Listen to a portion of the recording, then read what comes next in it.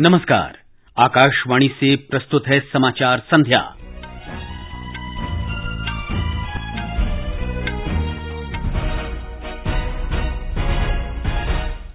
PV Sindhu ने विश्व badminton championship का महिला सिंगल्स खिताब जीतकर इतिहास रचा।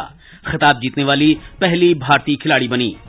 वरिष्ठ भाजपा नेता और पूर्व वित्त मंत्री अरुण जेटली का पूरे राजकीय सम्मान के साथ अंतिम संस्कार किया गया। प्रधानमंत्री नरेंद्र मोदी ने कहा, सामुदायिक सेवा महात्मा गांधी की 150वीं जयंती पर उनको सबसे अच्छी श्रद्धांजलि होगी।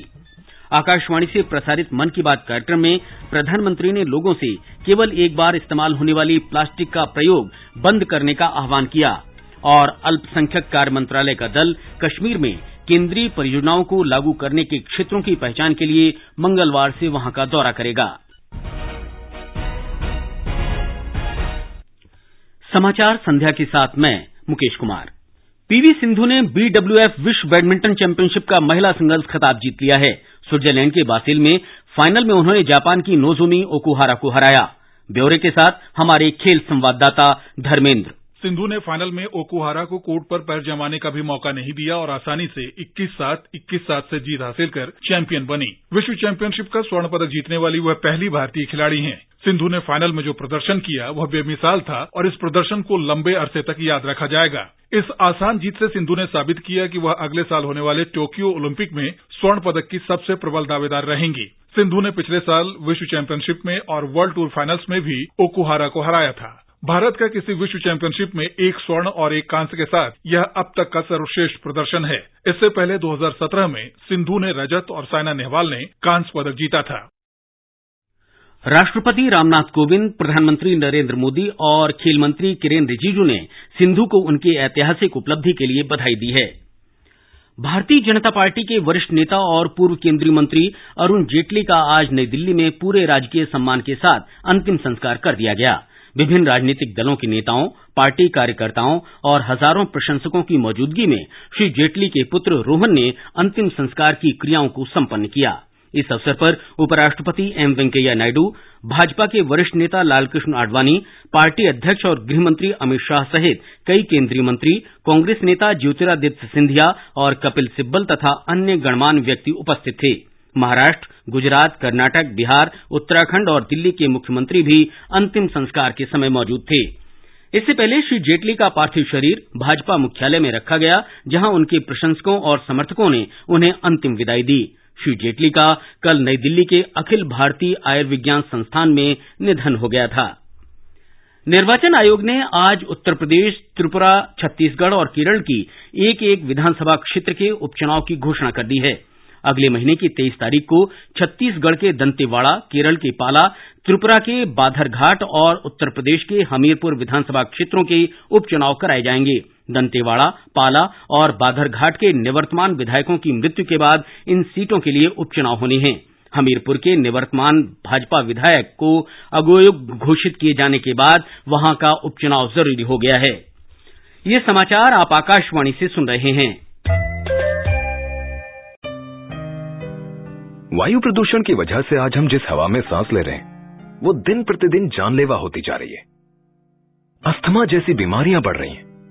इस स्थिति को रोकने के लिए हमें आपका डोनेशन चाहिए। डोनेशन देने के लिए रेड लाइट पर अपनी कार बंद कर दें। आपका ये छोटा सा डोनेशन है पर्यावरण में बड़ा योगदान, और यही है आपका green good deed. Green good deeds मतलब कुछ हरे भरे काम अपनी धरती के नाम। पर्यावरण, वन एवं जलवायु परिवर्तन मंत्रालय द्वारा पर्यावरण हित में जारी। ओले ओले ओले, हेलो, कौन? नमस्कार, हम 10 बोल रहे हैं और हम आ रहे हैं आपके घर। आपके बच्चे की तबीयत जो खराब करनी है तो लंबा प्रोग्राम बना के आ रहे हैं। जल्द मिलते हैं। हेलो हेलो हेलो, आ रहे हैं दस्त देंगे बड़ा हम कष्ट। दस्त ऐसे बताकर नहीं आते, तो दस्त के लिए तैयार रहना। घर में ORS है ना, साथ में जिंक भी देना। स्वास्थ्य एवं परिवार कल्याण मंत्रालय, भारत सरकार द्वारा जनहित में जारी। रत्ना काकी, नगमा दीदी, रोसी आंटी, सोनू काका, प्रकाश भैया, सबको बुलाओ, तैयार हो जाओ, मिलके करेंगे गांव का नाम रोशन। होगी जब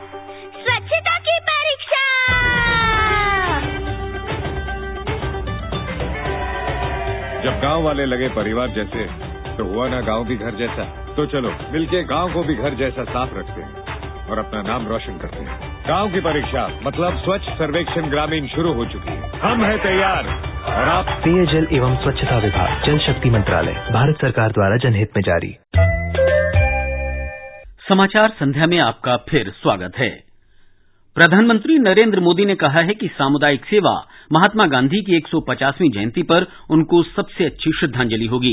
इस उद्देश्य को ध्यान में रखते हुए 11 सितंबर से प्लास्टिक मुक्त भारत के लिए एक राष्ट्रव्यापी अभियान शुरू किया जाएगा।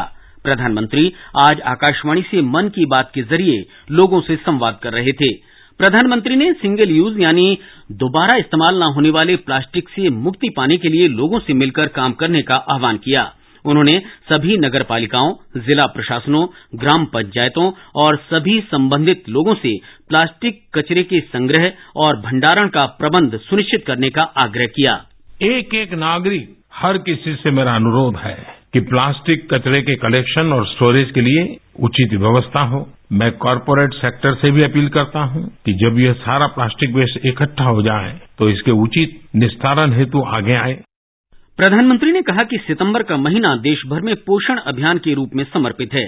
श्री मोदी ने महिलाओं और नवजात शिशुओं सहित सभी लोगों के लिए संतुलित और पोषक आहार पर जोर दिया। पोषण अभियान के अंतर्गत पूरे देश भर में आधुनिक वैज्ञानिक तरीकों से पोषण को जन आंदोलन बनाया जा रहा है। लोग नए और दिलचस्प तरीकों से कुपोषण से लड़ाई लड़ रहे हैं। प्रधानमंत्री ने कहा कि आगामी बृहस्पतिवार को राष्ट्रीय खेल दिवस के अवसर पर देश भर में फिट इंडिया आंदोलन शुरू किया जाएगा। 29 अगस्त को राष्ट्रीय खेल दिवस के रूप में मनाया जाता है। इस अवसर पर हम देश भर में फिट इंडिया मूवमेंट लॉन्च करने वाले हैं। खुद को फिट रखना है, देश को फिट बनाना है। हर एक के लिए, बच्चे, बुजुर्ग, युवा, महिला, सबके लिए ये बड़ा इंटरेस्टिंग अभियान होगा और ये आपका अपना होगा। श्री मोदी ने कहा कि डिस्कवरी चैनल पर मैन वर्सेस वाइल्ड के प्रसारण के बाद लोग वन्य जीवन और पर्यावरण संरक्षण के बारे में जागरूक हुए हैं। उन्होंने लोगों से जिम कॉर्बेट राष्ट्रीय पार्क और पूर्वोत्तर सहित प्रकृति और वन्य जीवन से जुड़े स्थानों की यात्रा करने को कहा।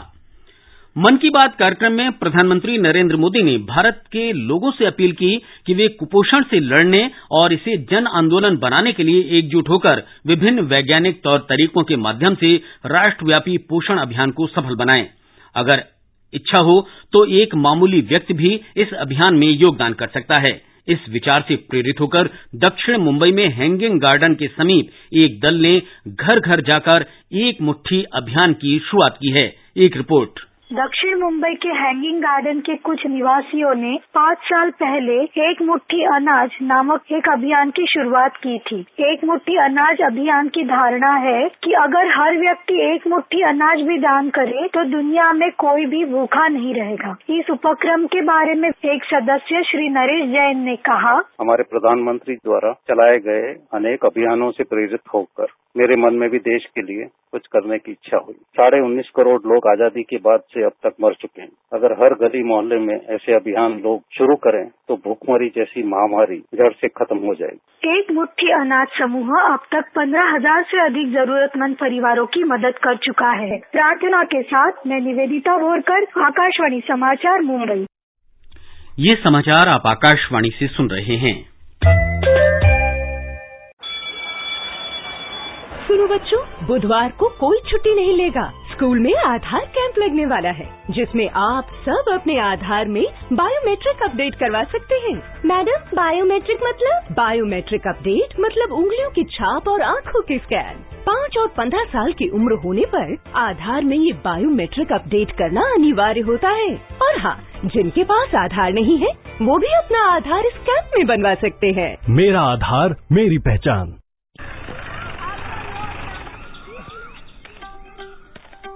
बोलो भाई। बस बताने आया हूँ, स्वच्छता की परीक्षा शुरू हो चुकी है। तैयार हो ना? स्वच्छ सर्वेक्षण तो अभी कर लीजिए ना, आइए।